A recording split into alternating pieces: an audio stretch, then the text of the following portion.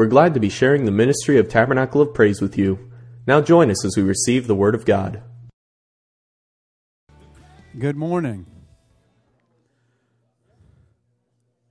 How is everybody?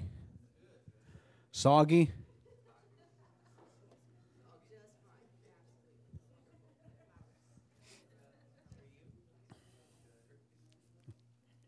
Got to let everybody get their visiting out of the way.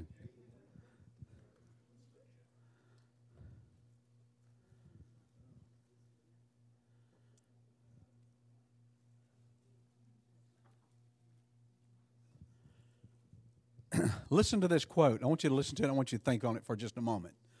I'm not impressed with anyone's life unless they have integrity. I'm not impressed with anybody's life unless they have integrity, but I'm not happy with their life until they're dangerous. Till they're dangerous. I'm not impressed with anybody's life unless they have integrity, but I'm not happy with that life until they're dangerous. Let's think. I'm just going to let you think about it just a second. Most of you look scared. Listen, the primary goal of many Christians is to be a well-respected citizen in the community. We all as Christians want to be respected. We want to show a life of Jesus Christ. We want to show a life that's compassionate. We want to show a life of encouragement, all those things. That's the primary goal of most Christians, is that we want to be that right person in the community. Because having good character enables us to be a solid contributor to society. When you don't have good character, most people don't listen to you. When you don't have good character, most people won't listen to you. Now, it's sad to say, but for some reason today, America thinks that professional sport athletes have all this knowledge about economics. They have all this knowledge about politics. They have all this knowledge about religion. They have all this stuff. And listen, not that I was an exceptional athlete, but I knew something about athletes that most people don't. And man, this is going to hurt some people, but most of them are dumb as a stump. I'm sorry. If you're given something all your life, not having to pay the price for it, which most professional athletes have gone, and here's why I know this. I have an uncle that was a great player, football player at Baylor. He did really good in the NFL. All of his life, everything was handed to him. He really never had to earn anything other than play his sport. And so when you get to that level, he's in his 70s now, but he still lives in his 19s. That's all he knows. Now, I'm not saying every professional athlete is like that, but here's what you find. We take stock in some people's idealisms simply because they can play a sport really good. Well, they may be good at playing a kid's game at an adult level, but they're not. Let me say that again. They may be good at playing a kid's game, a child's game, at an adult level, but that doesn't mean they have integrity. That doesn't mean they have thought processes. That doesn't mean they understand a lot of people are jumping on a lot of things professional-wise, athletic-wise. I'm not here to condemn athletes, but in our society, if an athlete says it, then everybody jumps on it. Yep, he's right, and they really have no. Most of them haven't. They haven't got into a depth. They haven't lived in your world. They haven't lived in your world, and so I've seen that up close and personal. The problem is they never will live in your world unless they have a change in their life. So, but what is most recognized as a Christian lifestyle today? When you think of a Christian lifestyle, what do you think of? Living for God? What does that mean? Doing what God expects you. He's laid it out for us, hasn't he? Doing what he expects us to do. Christian lifestyle. Patience. Okay. Who said that? I'm putting it out there. Happy birthday. Christian lifestyle.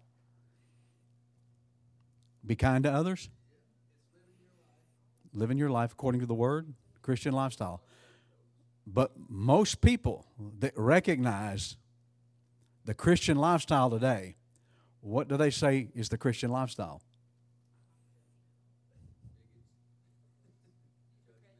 You're a judgmental bigot? That's Christian lifestyle. Hater?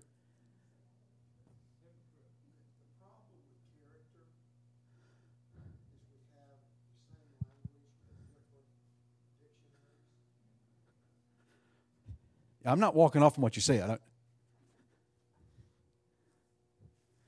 Can we do the green mic? Is that possible?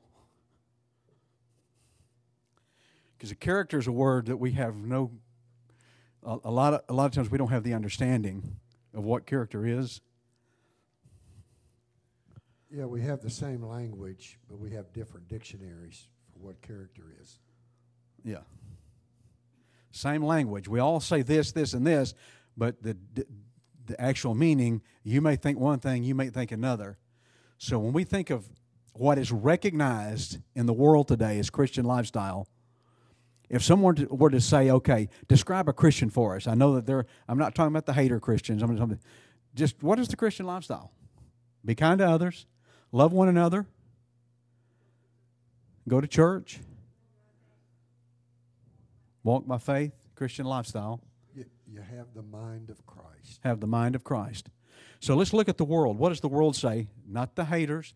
If somebody in the world's looking at you as a Christian and they say this is the lifestyle they lead, what would they say? Oh, some of us don't want to say it because what would someone outside look at the Christian lifestyle and say, well, that's a Christian, this is how they live? What would they say? Kind to others? I'm just going to keep coming back to it. So this is not as difficult as it seems.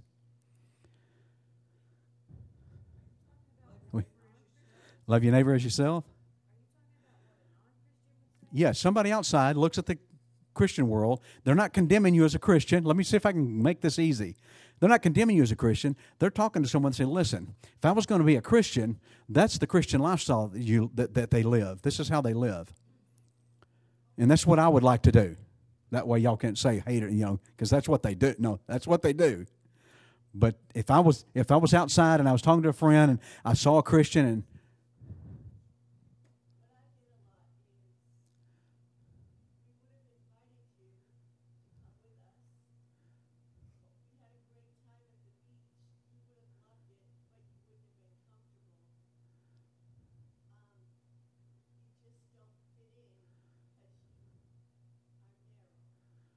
okay, so they think the Christian lifestyle is narrow.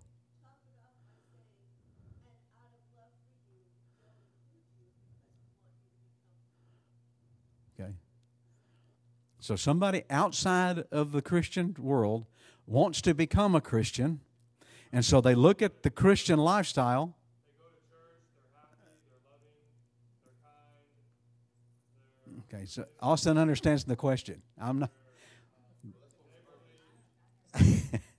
We're talking about how the world views the Christian lifestyle, not you. Fruits of the Spirit? But the world's philosophy is so foreign to the Christian lifestyle that they don't relate to it. Right. In today's world. And that's not the question I'm asking. So if I can ask it this way. What does someone who wants to become a Christian look at a Christian and how do they see that Christian? Say again? Old-fashioned?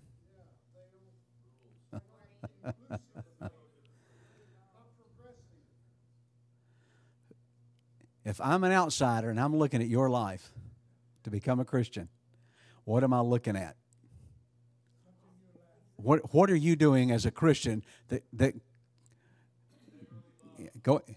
going to church is not a Christian lifestyle, folks. Treat people as you want to be treated. That's what, treating them kind, okay.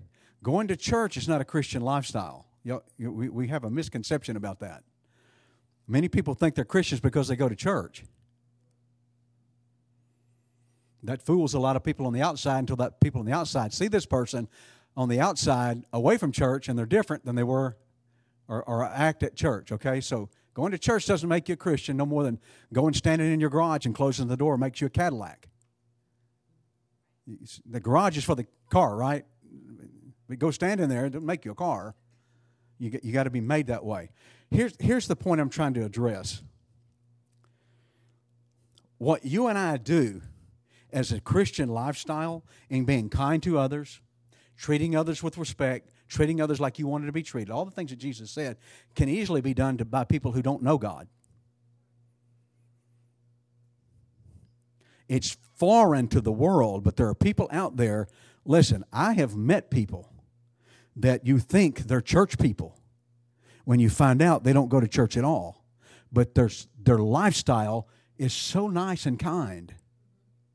It's so good. They treat people with respect. And that's the point I'm getting to. We should all live a respectable lifestyle. But there's much more to being a Christian than living a respectable lifestyle. There's much more than that. And that's where I want to go here today.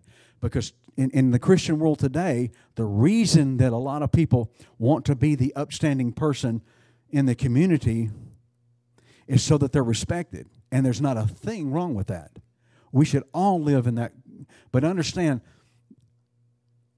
while character should be at the heart of everybody's lifestyle and ministry, it's the power that revolutionizes the world.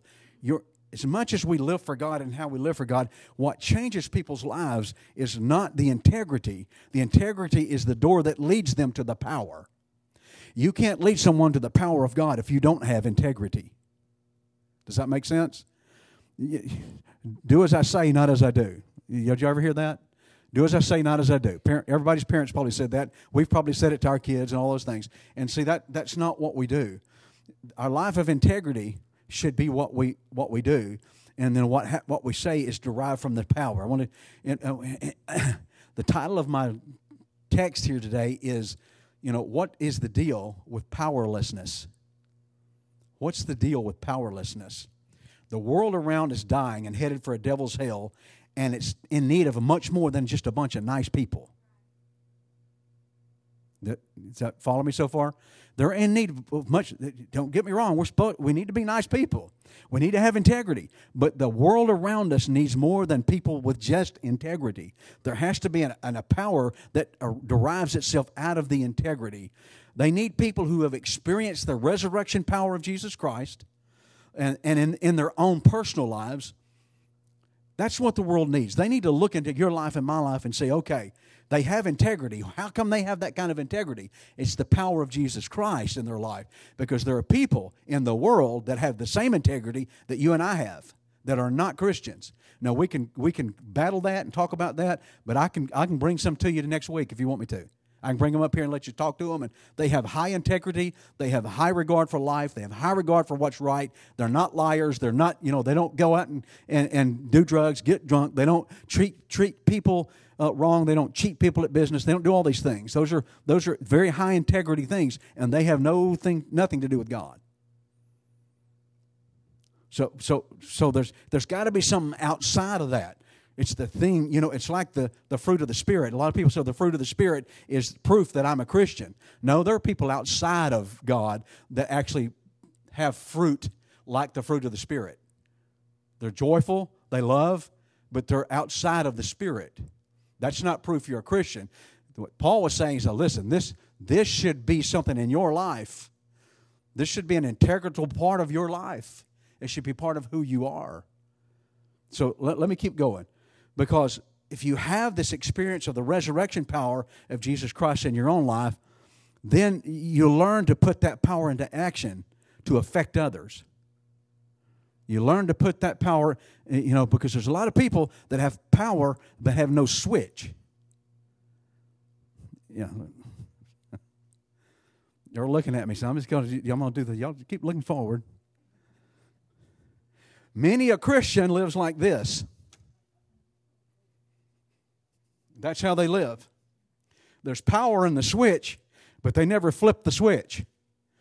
There's power running through there's a source of power running through their lives, but they never flip the switch. A lot of people think, well, I received the baptism of the Holy Ghost when I was 15 years old. I got the power. Understand, you got to flip a switch in your life. Something has to happen in your life that causes that power to affect others. that causes that power to reach into others' lives.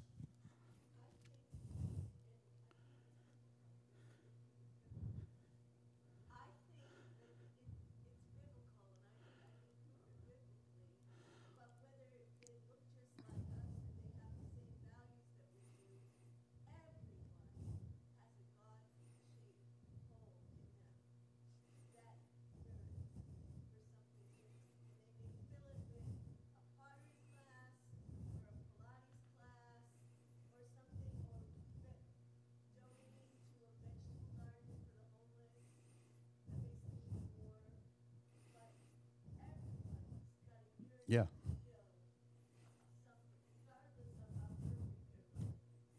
When we come to God, all of us, when we come to God, we have that.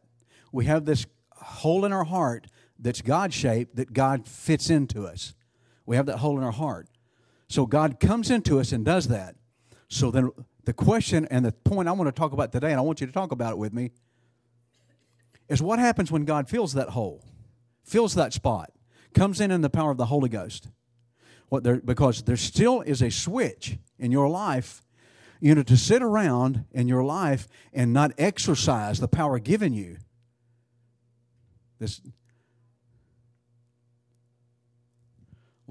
So we're talking about two things here: character, and we're talking about power, right?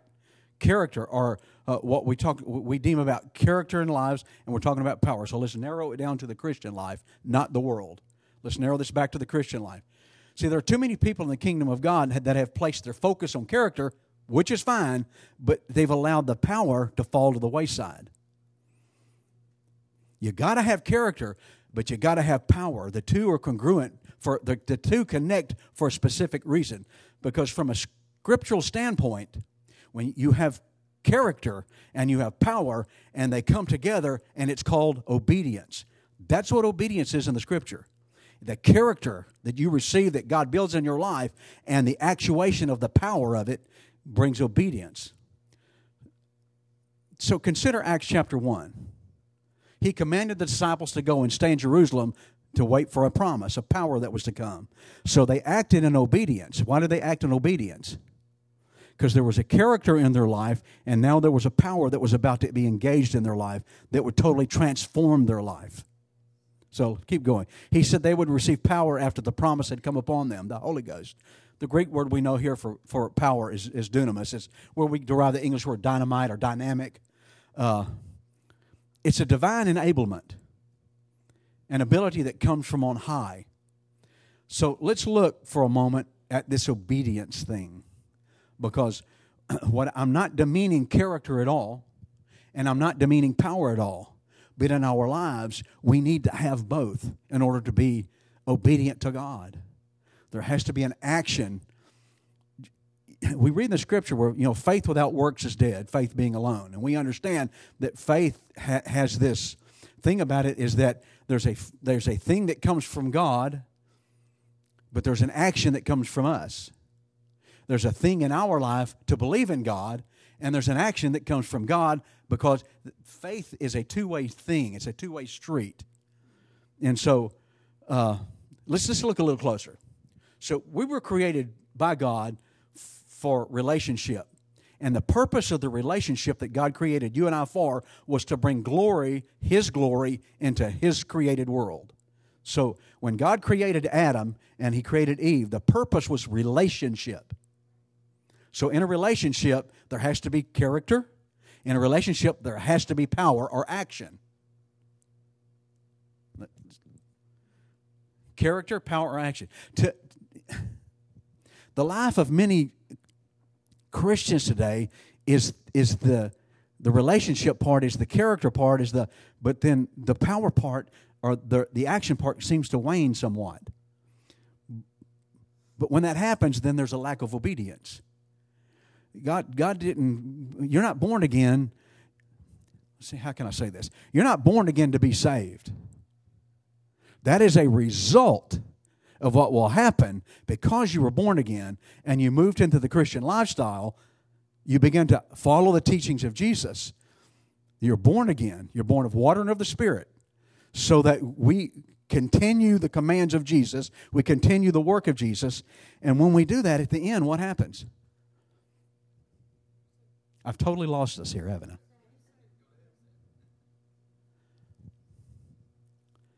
We are commanded by God to live holy, right?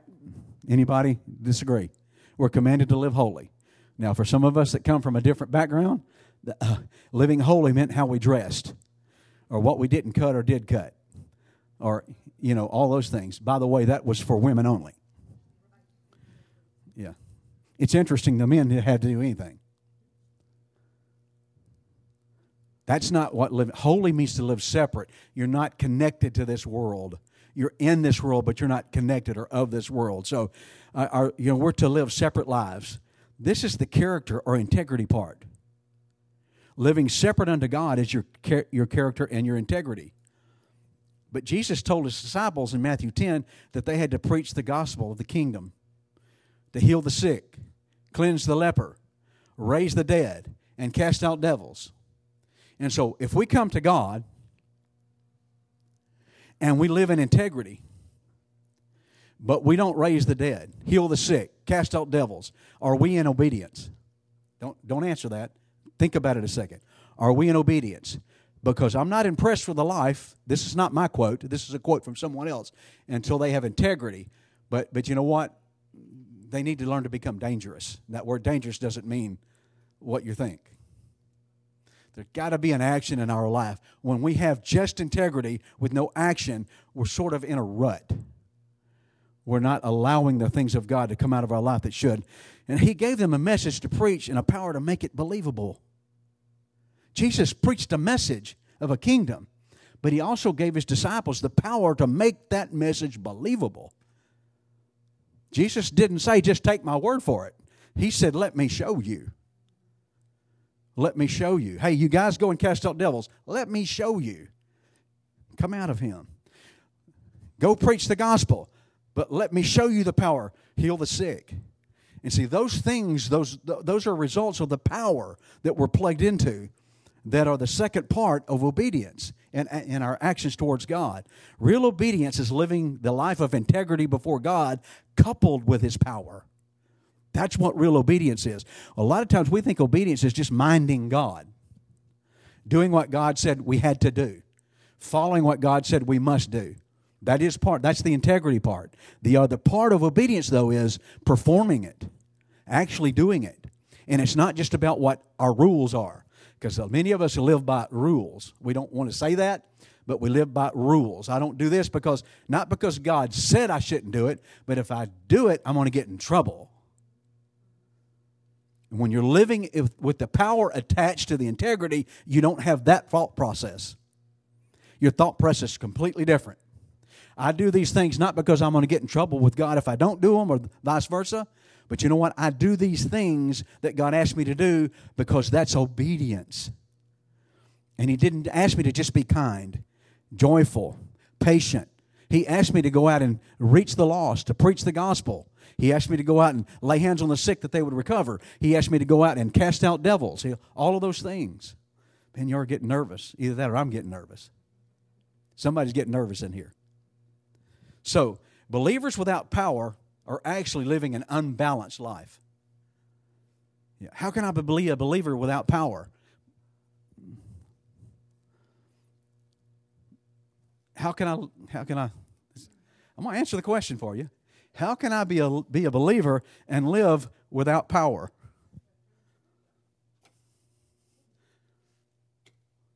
You got to flip the switch. When you plug into power, there's a power source there. Do you know that when you know these lights, you hear that hum?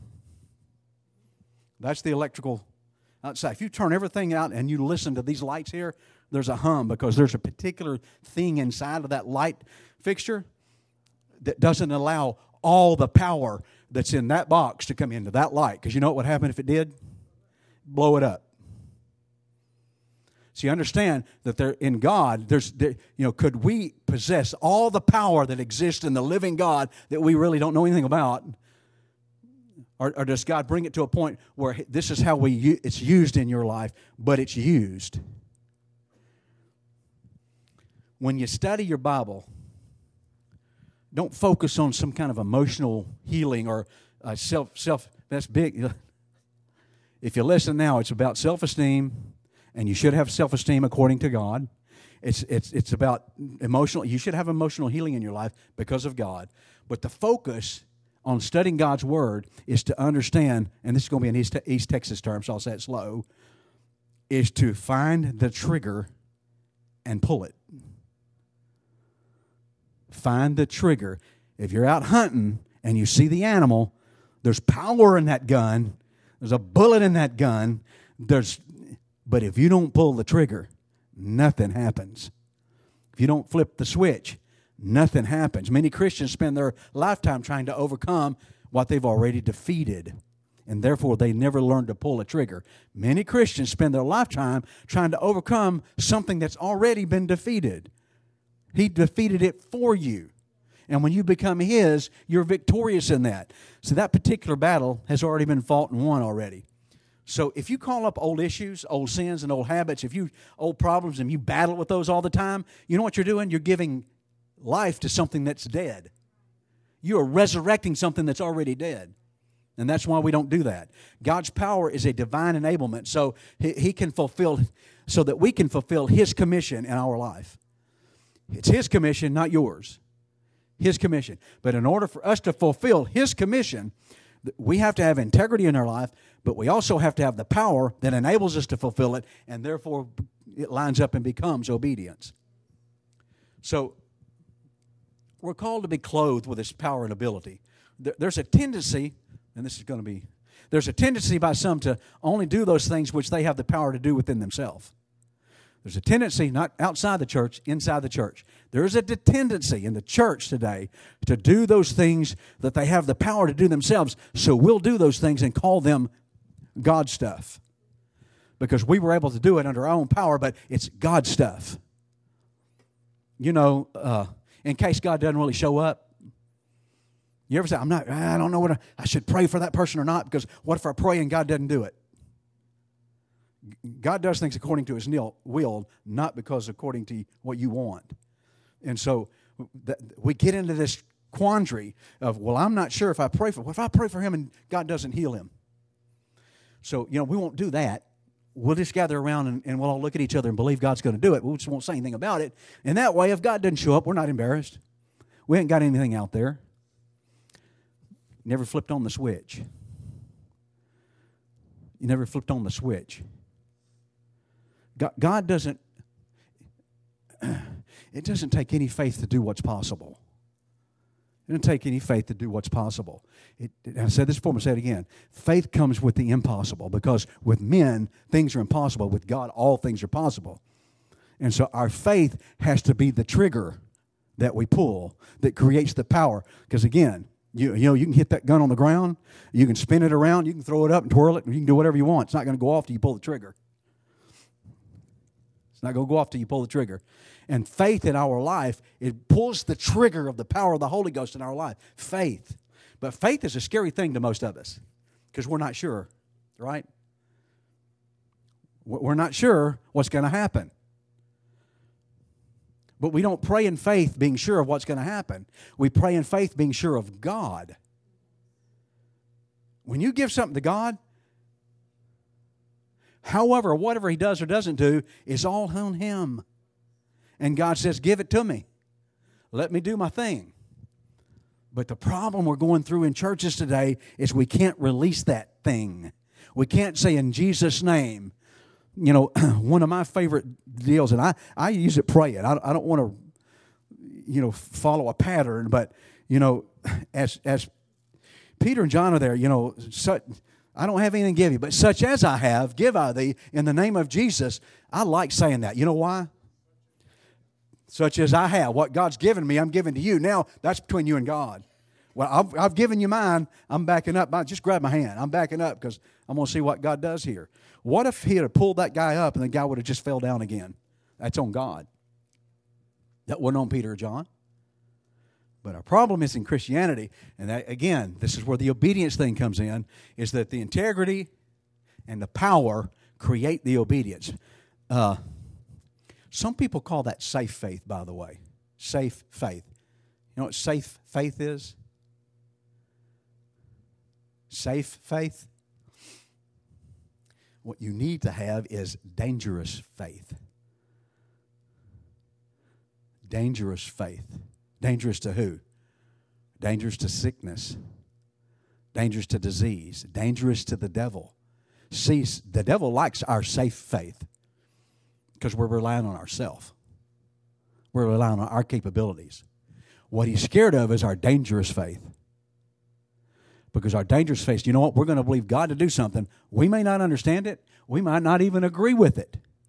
Has God ever done something in your life you prayed for, but it wasn't what you prayed and asked for? It was something different, and you didn't agree with what happened? I have.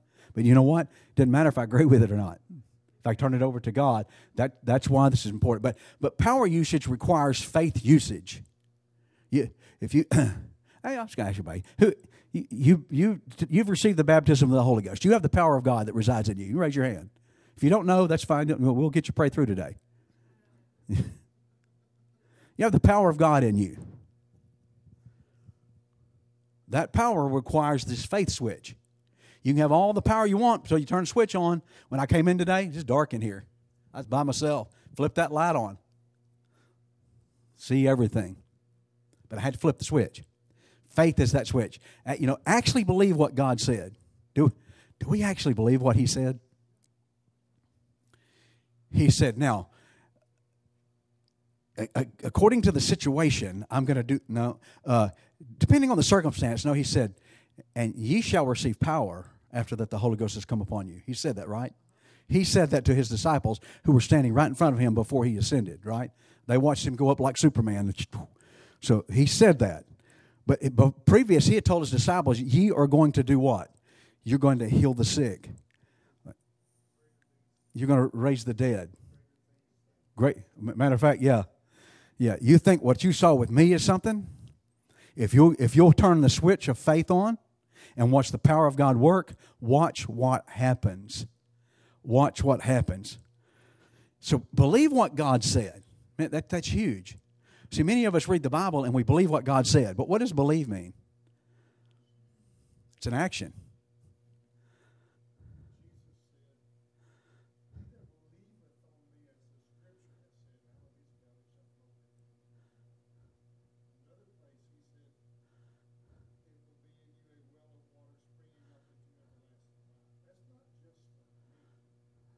Right.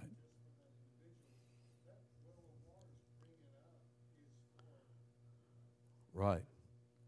That spring's not just for me to drink out of. Yeah.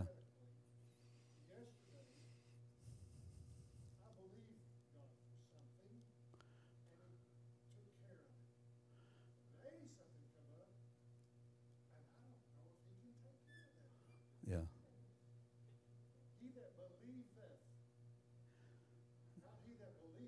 Right.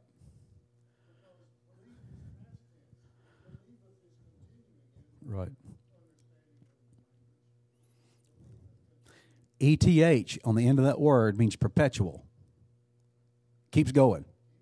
Keeps going. You keep believing. You keep believing. It keeps going. It keeps going. Now, he said it didn't take a whole lot of faith, did it? If you just, why is that? Because with just a little bit of faith, if you flip the switch, watch what the power does. It's immense. Do we believe in God's abilities? You believe in God's abilities. Do we believe in God's timing? That's the hardest one for us. Of what God said and of His abilities, it's God's timing we have the most difficult thing with. Because we're Americans. We've got microwave mentality, and when we plug it in, it's got to happen today. When I flip that switch on, when you try to heat corn on the cob, that water has to come to a boil. So it takes about 5-10 minutes for water to come to a boil. Then you put your corn in there, and then it has 7 more minutes, and the corn's done. You know what we learned? You can put it in the microwave and put it on 1, and corn is done. Yeah, have you tried that with corn on the cob? Just stick it in the microwave and put it on 1 minute. Your corn is done just like you boiled it for 10 or 15 minutes. And it tastes the same. And that's how we work. That's how a lot of times we're working with God. We want to microwave this thing, get the same result. The timing thing. Many balk when God doesn't show up on the when, how, and where, and why. they simply want to live in the safe faith. If I live in the safe faith, I don't have to worry about the when, where, why, and how, right? Here's the thing about the dangerous faith. You don't have to worry about the when, where, why, and how. It's the same deal. Which faith do you live in? Because the dangerous faith is a power faith. It's a faith of believing God said He would do it. If He said it in His Word, He would do it. Because oftentimes we will quote Scripture to people, but as we're quoting it, our mind and our heart says, I hope you believe it better than I'm believing it, even though I'm telling it to you. Understand that the purpose of God's power is to be a witness. You shall receive power after that the Holy Ghost has come upon you, and you shall be witnesses, not to them, but unto me. That's what the Word says. You're not. So we got that switched around a little bit. We're witnesses unto all the lost, but it says, you be witnesses unto me, He said. What does that mean? That means the power that you have is a witness of Jesus Christ in you. It's a witness of Jesus. What is a witness? What if you're a witness? What does that mean? You saw something happen. You didn't hear it. You saw it. That's what a witness is. You can't hear something, go into court and say, this is what I heard. You saw that wreck or you heard that wreck? You that heard that wreck, get out. You that saw it, let's have a talk. It's the same thing here. It's the same thing here. Understand that its purpose, again, is to be a witness, not a show-off. Not a show-off. We're not here to show off for Jesus. I heard a preacher preach that one time. We're here to show off. No, we're not here to show off for Jesus. We're to be a witness of His power. That's not showing off. You know what? If it ain't bragging if you can do it. It ain't showing off if you can do it. It's just what it is. Now, it's bragging when later on you say that you did it. It's showing off if you say, look what I did. Now that comes to show. But listen, if you're a witness unto Jesus Christ, He gets the glory. God's power transforms a life of sin into a life of godliness when His ability to touch a physical life is on display. I've told this story. I'll tell it again. I was on the roof with a guy. He was an AC guy, and some roofers had messed up something on his AC system. But before we were talking about that, we were talking God. Man, this is great. And so the roofer shows up, and the same guy that was talking about God said every four-letter word you can think of. Right? Just like the switch was turned off.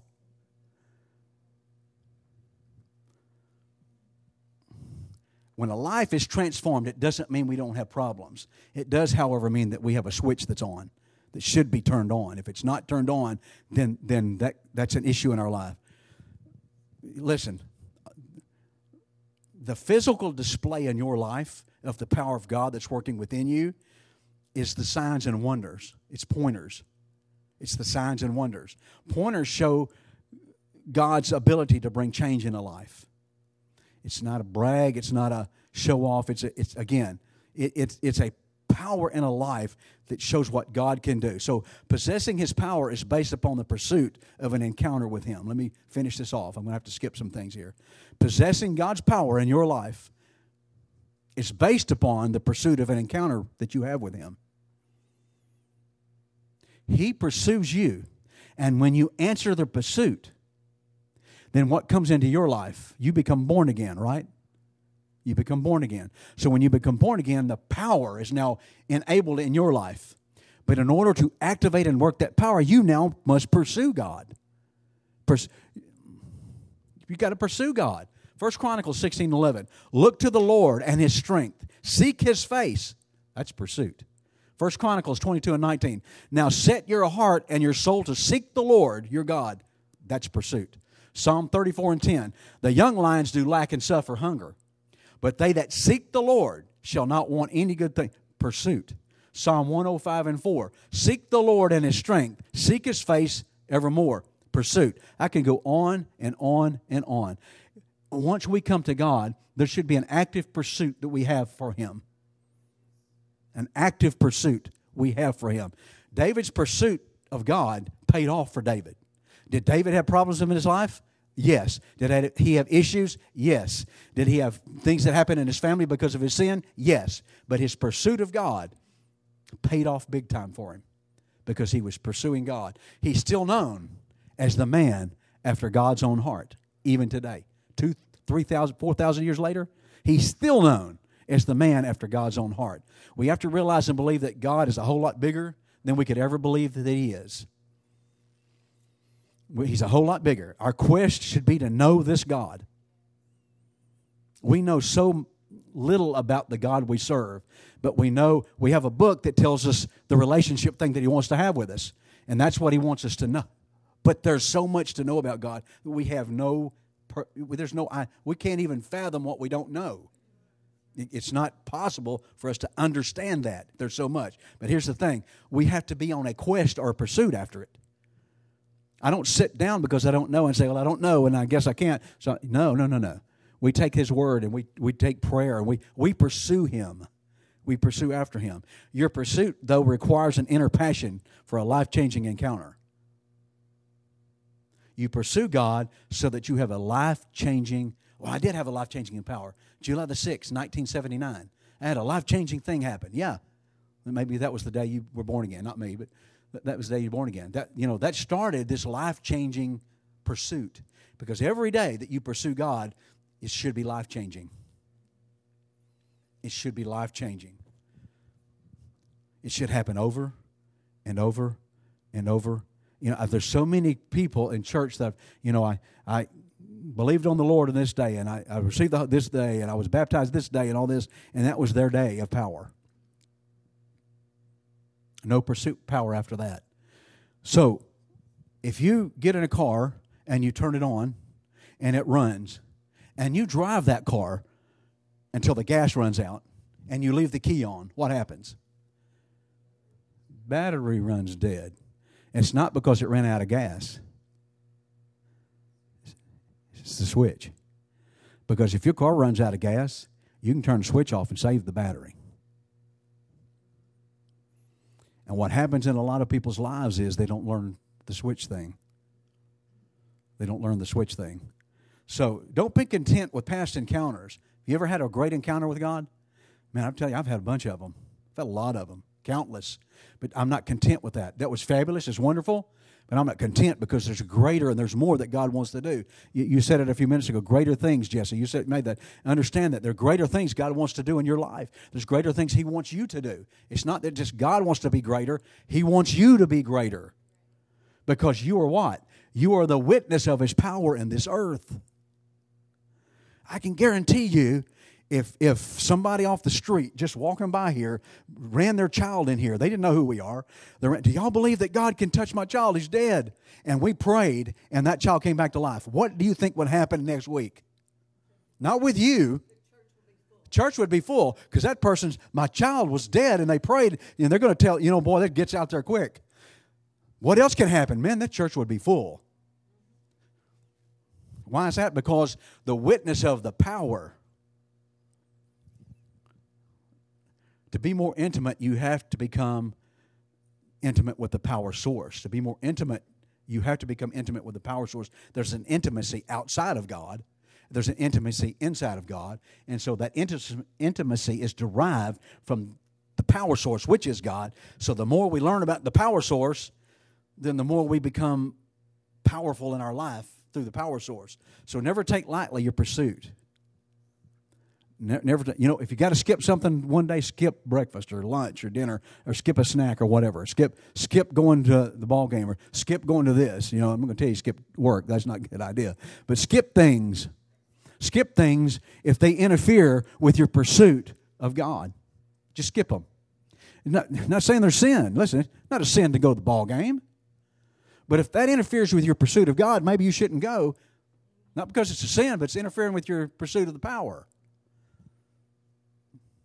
The powerlessness that exists in the church today can be traced to one particular issue. The powerlessness that's in church today, and I'm not talking about our church, I'm just the church world, because we have to engage in this. Somebody has to engage in this. If we don't engage in it, maybe the rest of the church world never gets it. It's our responsibility to engage in this. The powerlessness that exists. What do you mean by that, Pastor?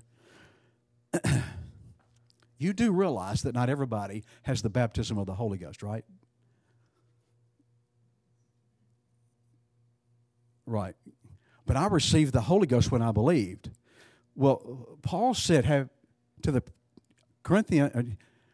Acts chapter 19, have you received the Holy Ghost since you believed? Now, they had to go back to what John preached, but you understand what Paul was asking. That believing doesn't mean you receive. Yeah, let that sink in a little bit. Because a lot of people in church today, lovely and wonderful people, but they don't understand that they have not received the power. They don't understand. Why is that? Most of them have not been taught. It's that simple. They've never heard it. It's that simple. They've never read it. It's that simple. The biggest issue is prayerlessness.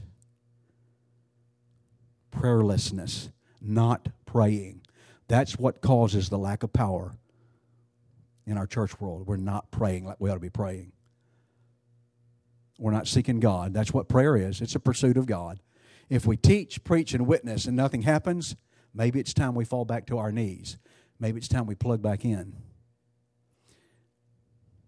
That's what prayer does.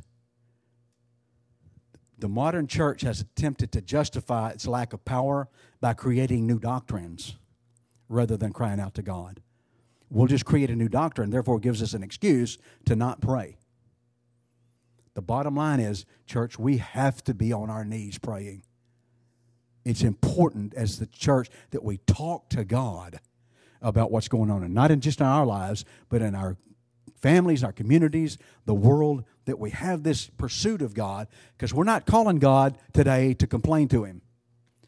I'm not going to go and pray, God, why are you letting this happen? Why is this going on? God, why hadn't you done better for me? That's not why I'm not. I don't say those prayers. That's not. Now, my prayer is that, listen, Lord, if the power that's supposed to witness out of my life in you is supposed to come out, there's something I'm not doing. And so I'm here to talk to you about it again, because maybe I'm just not talking to you enough. And understand something. There's a purpose in the Holy Ghost to help you do this. I'm going to end here because I don't want to go over like it did last week. A lot of times God's speaking to you, but you're not able to hear it. He's speaking to you. You've asked God, but you're not able to hear it. Why is that? Anybody? There's different reasons, but maybe we need to turn a switch on to here. There's several reasons, but